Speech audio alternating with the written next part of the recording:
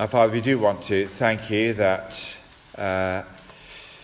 as you love the Lord Jesus, you tell us what is important about him. And we pray that we might tonight learn what is important about him so that we might love him too. And we ask this in his name. Amen. 2 Timothy, that's a bad start. 1 Timothy, chapter 2 and verse 1. First of all, then, I urge that supplications, prayers, intercessions, and thanksgiving be made for all people, for kings and all who are in high positions, that we may lead a peaceful and quiet life, godly and dignified in every way. This is good, and it is pleasing in the sight of God our Saviour, who desires all people to be saved and to come to the knowledge of the truth. For there is one God, and there is one mediator between God and man, the man Jesus Christ, who gave himself as a ransom for all, which is the testimony given at the proper time. And for this I was appointed a preacher and an apostle. I obtained the truth. I am not lying. A teacher of the Gentiles in faith and truth. I've read a bit more than I got paid to read this evening, but take the last 2 verses for free. Let me stop there because I think the children are going to just magically disappear. Watch and see. Well, that was a good disappearing act. We're going to look at this part of the Bible and learn from it. And here's the question started. Why do Christians make Christianity such an exclusive club? Look, there are lots of different religions, aren't there? And they may call God different names, but surely they all believe in the same thing. Why can't people just get along and mix and match and make the most of the best of the different religions that you have? Why is it that Christians always bang on about Jesus all the time? Tonight we're going to look at that little bit of the Bible and to take one description of Jesus, where he's called a mediator, and to see how just that one description of Jesus answers all the questions about why do we go on about him non-stop. He'll answer all the questions about what about the others. Because the mediator is Jesus and the alternatives are muddle. So tonight we're going to look at just those 2 things, Jesus the mediator and muddle, if we don't get that right. Okay, so we start with the mediator and see what Jesus is as a mediator. Now let me ask you, what's your DIY skill level like? How do you fix things when they break? We all live in a DIY world. Rob and Hannah went to IKEA, where everything is there for you to fix. And we all like to fix things, don't we? And Debbie and I bought a house, and we decided that we were good at DIY, and therefore we went to get the flat-pack furniture. It takes us, on a good day, with practice, 3 hours to put up a wardrobe. And we are now fed up with wardrobes. It just takes so long. We go there for a holiday. We spend all the holiday doing one wardrobe. And they're getting tired after that. And you do the wardrobe and you think, well, it more or less looks okay. But it does take 3 hours to put up. And it takes another 3 hours to work out where the 3 big bolts at the end left over are significant. And we decided that when it came to actually put things into the walls, we would get a professional in. And the professional, before he put anything to the wall, he took a meter out, and he goes and he finds out if there's any electricity behind the wall he's just about to drill into. And we suddenly discovered that actually DIY can be a very dangerous thing. It's what people discover. You think you can make it, you actually can't. Now, if DIY is dangerous when it comes to fixing things into walls, like bathroom cabinets, let me tell you, DIY is incredibly dangerous when you try fixing up a relationship with God. And we need to understand that the Bible tells us it is where we need a professional to come in. We need Jesus, who comes in as a mediator. There is great danger around. And you can see that in what the Bible tells us God desires. In verse 4, he desires all people to be saved. What does that tell you? That tells you that all people are not saved. All people are not safe. That's why we need a mediator. But it's very easy for us to not see the danger that we are not safe. And what the Bible tells us is that when we disobey God, it is an incredibly serious thing. The Bible calls disobeying God sin, okay? Nice small word for a long word. So sin is incredibly serious. We don't think it is. We think it's just a matter of making a mistake, and then you pick up the phone and you ask God to forgive you, and it's all done. It's as easy as that. We think God's job in the universe is to forgive.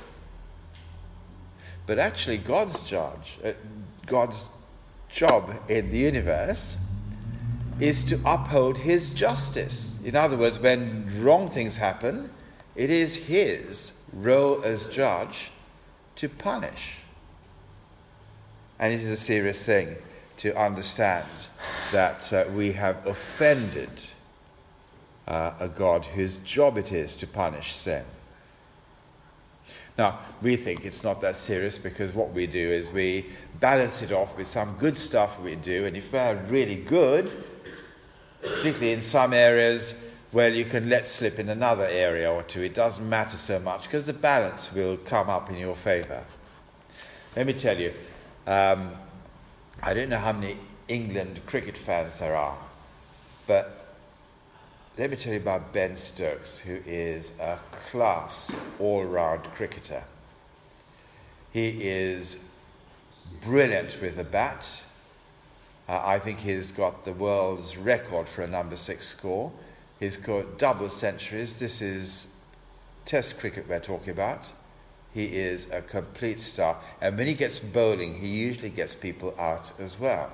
Now, this is not just your ordinary all-rounder. This is a game changer.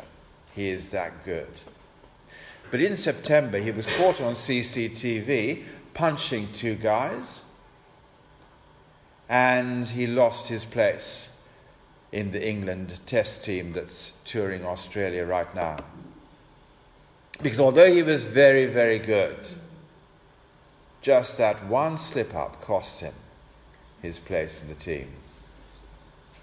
And that's how it is. We think that actually if we're generally good over a very long time, then the one slip-up doesn't matter. But actually, if it matters in the ordinary choosing of a team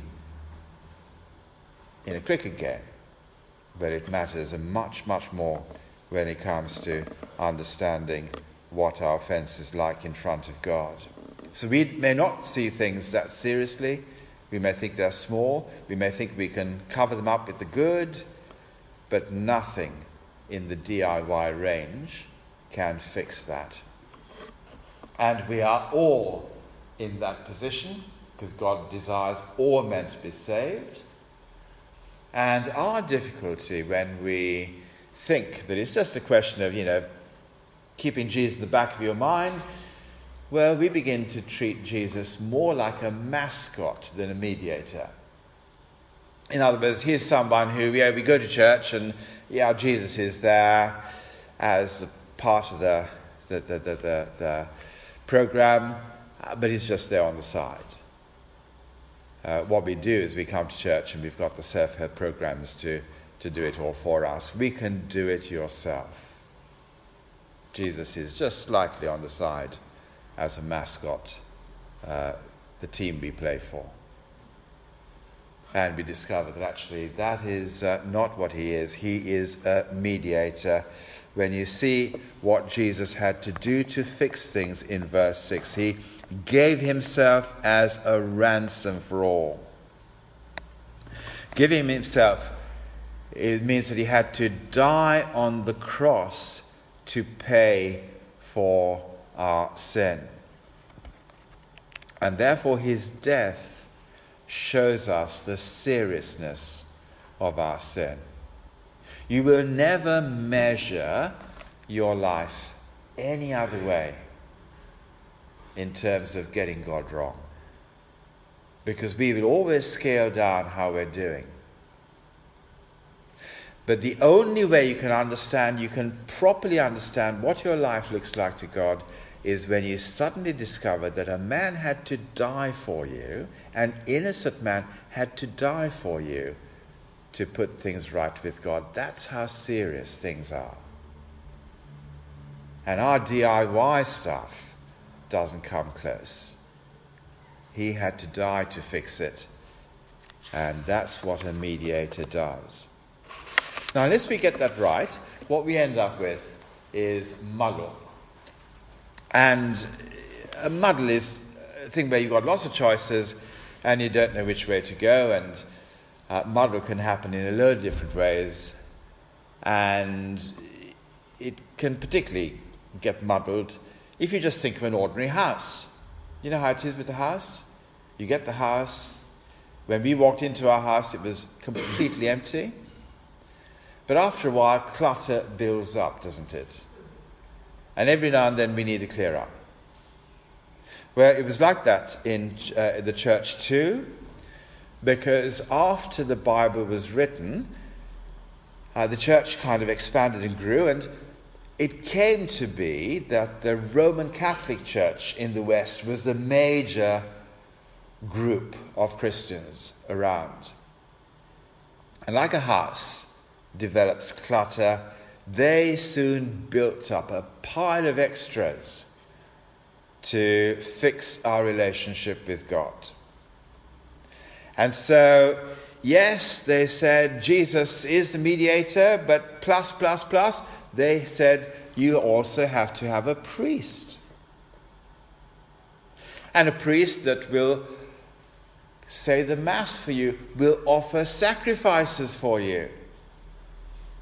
So that the priest was a kind of little mediator on the side as well. And Jesus was mediator and the priest was a mediator. And you needed both. The clutter was building up. They said, you need Mary. Mary is important to bring her motherly influence to bear so that Jesus will listen to you more than if you just spoke to him yourself. Because if mum's on your side, hey, you're going to be scoring points, aren't you? So they added on that little addition as well. Yes, Jesus was mediator, but look, if Mary came along and spoke on your behalf too, no harm done, every bit of good done.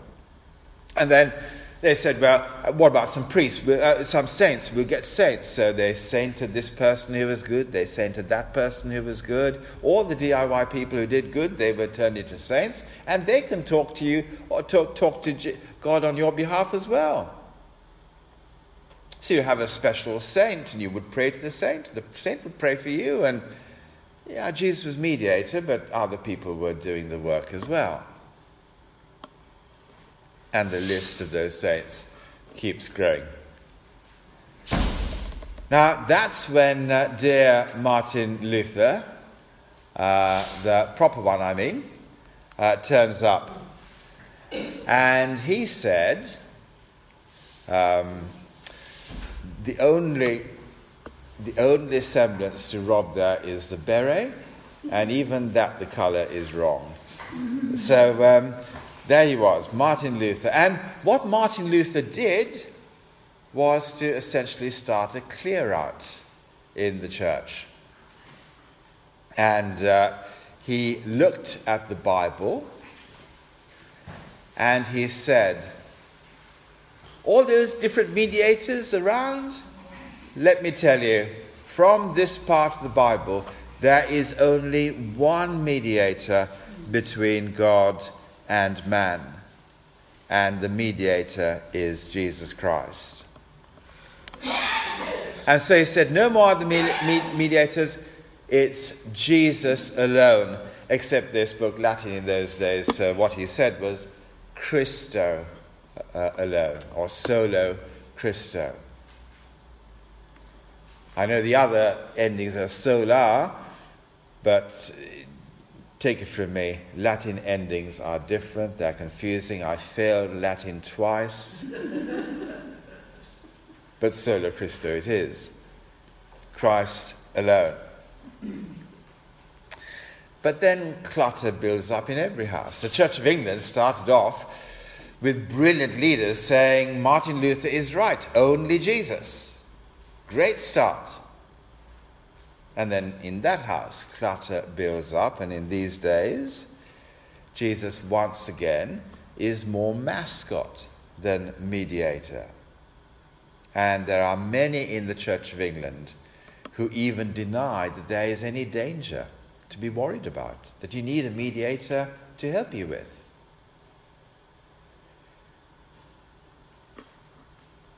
And so, once again, in our church today, we need to understand how Jesus is our mediator. And we say, hold on a minute, how can you say that in London? London's a multicultural city. I mean, we have different people from different places. I think I can count up 9 different countries in the room at the moment. And I think I might have, and I don't think I can count properly, it might be more. Now, in London, can you dare say only Jesus can get you right with God? I know Paul wrote this to Timothy, but we're in London. He can't say the same thing now. But the point is that Timothy lived in a place called Ephesus, and Ephesus was multicultural and multi-faith. In fact, they had a whacking, great big centerpiece religion in Ephesus, and it wasn't Christianity. It was the worship of the goddess Diana. And they didn't like Christians one little bit, because the Christians turned up and they became Christians, and they stopped buying stuff that they could take to Diana and they stopped buying Diana ornaments and things like that. But Paul says Jesus, the only mediator between man and God, in that multi-faith city, they needed to know. Not because Jesus is exclusive, because if you look at verse 4, you will see that God wants all men to be saved and to come to a knowledge of the truth. But Jesus is the only way through which all men will be saved, whatever previous religion, background anyone might have. So, what can we say about this for ourselves in Dagenham today? If Jesus is the only mediator between God and man, let me start with someone who may not be sure they are a Christian and they want to know what Christianity is about. Let me come at it like this. Let me ask you, what does God desire for you? If you're not Christian, what would you say God's desire for you is? Well, this tells us, doesn't it? It tells us that God desires you to be saved. That's his big desire. And it's not that God's a harsh God wanting to punish you. It's God wants to save you. In fact, if you look at verse 3, it says that God is a Savior. For there is, in verse 3, this is good and is pleasing in the sight of God, our Savior. That's what God wants to do for you. His desire is that you should be saved. There's a film I watched a while back. I don't know if you've seen it. It's called The Perfect Storm. Have you seen The Perfect Storm? It's a great film, slightly sad film, because what happens is this fishing boat goes out and wants to catch fish, and it so wants to catch fish that it ignores the weather forecasts. And it doesn't realize there's a storm brewing, but they say we can handle storms, no problem. But this is the perfect storm. This is a storm, and all the forecasts say no one will survive. And they say, yeah, we'll survive. And the storm hits. And the boat has no chance. And that's why it's a sad film at the end, as you see it go down. Now, that's the point, you see. All of us are heading for the perfect storm of God's judgment. We're not going to get through it and think, okay, we might just get through this. We should be okay. And it's no point denying that the storm is coming when God has taken so much trouble to save us from it. And all other religions and spiritual systems and everything else say the weather forecast has got it wrong. It's not that bad. But the God of the Bible tells you the truth. You need to be saved. And the only reason it can give us that truth without any frills or sugarcoating on it is simply because God has a mediator who can save us. So he can tell us we need saving because he can also tell us where to go. And so we are told that no one needs to be left out. Whoever you are tonight, if you're not a Christian, God desires you because he desires all men to be saved and to come to a knowledge of the truth. So I guess you've got a choice tonight, haven't you? Either you shrink the danger or you go for safety. There's the two options. What happens if you're someone who's been around churches before? You've done the church tour and you pick up Christianity from different places. I think our danger, if you've knocked around churches and gone around and picked up different things, is the clutter has built up. And the result is that muddle can build up. And the difficulty with churches is that they seem to be pointing us the right way, but really they can do their own little DIY system of how to get right with God. If you do what our church tells you to do, well, whatever it is, there's always a checklist, and if you tick those boxes, well, God's going to be happy. And the lesson from 500 years ago is you need to clear out the stuff we picked up from the past, so that we can start living solo Christo, Jesus-only lives, where Jesus only is the centre of our gravity and the centre of our gratitude, and we shape our lives around him. So he doesn't just simply become a name tag, a mascot. He becomes what our lives are all about, because he keeps us safe. What about if you're a real believer and you know that your life needed bigger fixing than you could manage, and you've understood that Jesus is the mascot, but you know this passage tells us as a way of testing whether you've really understood that Jesus is the mediator? And it's there in verse 4. Have you seen his desire for all people to be saved and to come to acknowledge the truth? That's the whole point of this church on this estate, is because we understand as a church that Jesus desires all men to be saved and to come to acknowledge the truth. There is no one who is strong enough by themselves to put themselves right with God.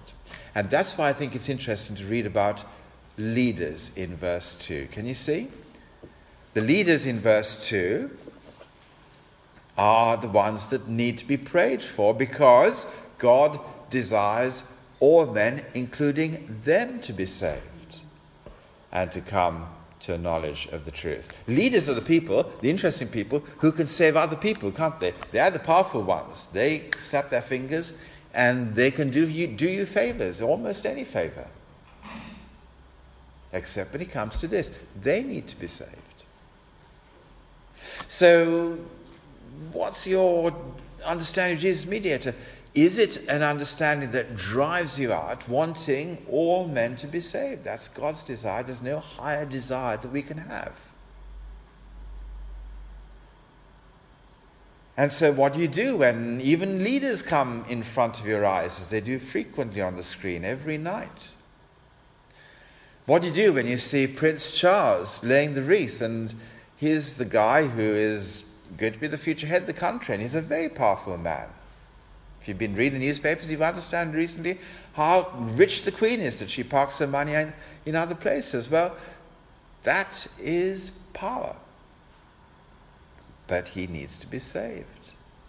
When you see Theresa May and Jeremy Corbyn stand next to each other, what do you think? Does it depend on what kind of political party you are as to whether you like one and don't like the other? Or do you say, actually, I'm a Christian, I want both of those people to be saved? What happens when you hear about dear old Priti Patel coming back from Uganda? No, she didn't make Uganda. She only got as far as Kenya. Which is, Kenya, if you want to know, is just a place that you stop at if you want to go to better places. And you know, she couldn't get anywhere better than Kenya. She had to come back home again. Why? And lots of people watched the film. Watched the plane coming in. 25,000 people watched her fly back to Downing Street. Why? Because there are all sorts of questions about what she did in Israel. But the point is, when you see her, what does she need most? What's your greatest desire for Priti Patel, for Jeremy Corbyn, for Theresa May, for the Queen, for Prince Charles, for all the leaders that you see? What happens when you see Donald Trump on your telly? Well, the greatest desire is that he will be saved. That shows you've got a handle on Jesus as the mediator, that even the most powerful person needs to be saved by him.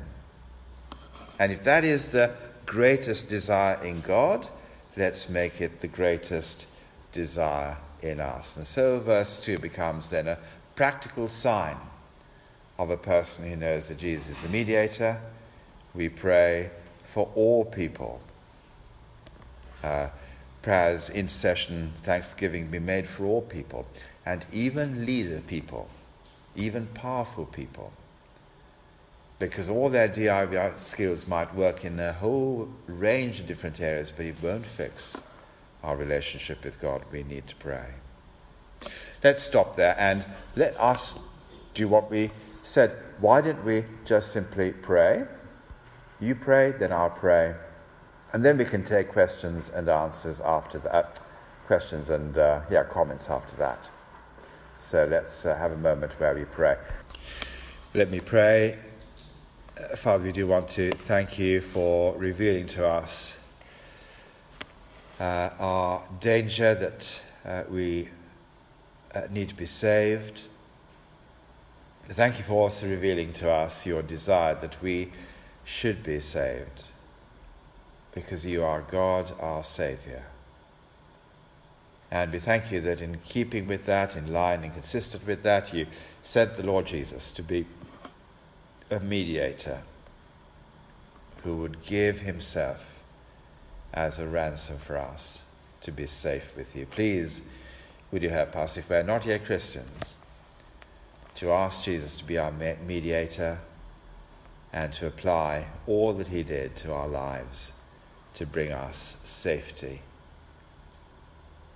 And please, Father, would you help us not to treat the Lord Jesus as a mascot, but as a mediator who is in the centre of our lives, the centre of our love, the centre of our gratitude, and the centre of our obedience. And we pray, Lord, that as we grow in our conviction that you desire all men to be saved, please keep us praying with intercessions and prayers and supplications for all people. And help us when we see the important ones who don't seem to need any help from anybody else. Please help us nonetheless to trust what the Bible says, that they need to be saved by you. Give us these deep convictions, we pray, and by your Holy Spirit write them into our lives. And we ask in the name of Jesus. Amen.